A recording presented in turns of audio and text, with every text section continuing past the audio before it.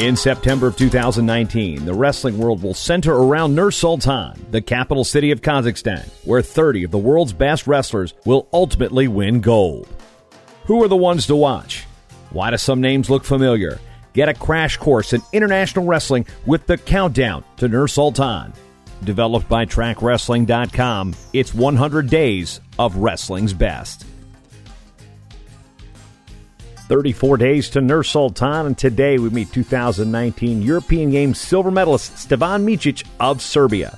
Although he was born and raised in Indiana, Stevan Micic competes internationally for Serbia. His grandparents emigrated from Yugoslavia, which provided him an opportunity for dual citizenship. This year's European Games proved that Micic can compete and beat the best wrestlers in the world at 57 kilos. He took out world number 1 in 2018 world bronze medalist Suleiman Atli of Turkey in the quarterfinals 6-5, and followed that with a 7-4 win over 2018 U23 world bronze medalist Taras Markovic of Ukraine. Micic finished the tournament with a silver medal after dropping a 9-1 match to Mahir Amiraslan of Azerbaijan in the finals. Micic is a 3-time All-American for the University of Michigan, finishing 4th as a freshman in 2017, 2nd as a sophomore in 2018, and 3rd last season at 133.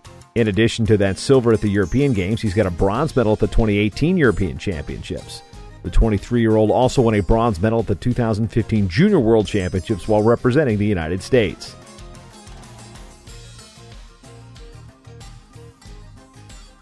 The Countdown to Nur-Sultan is brought to you by Cliff Keen Athletic.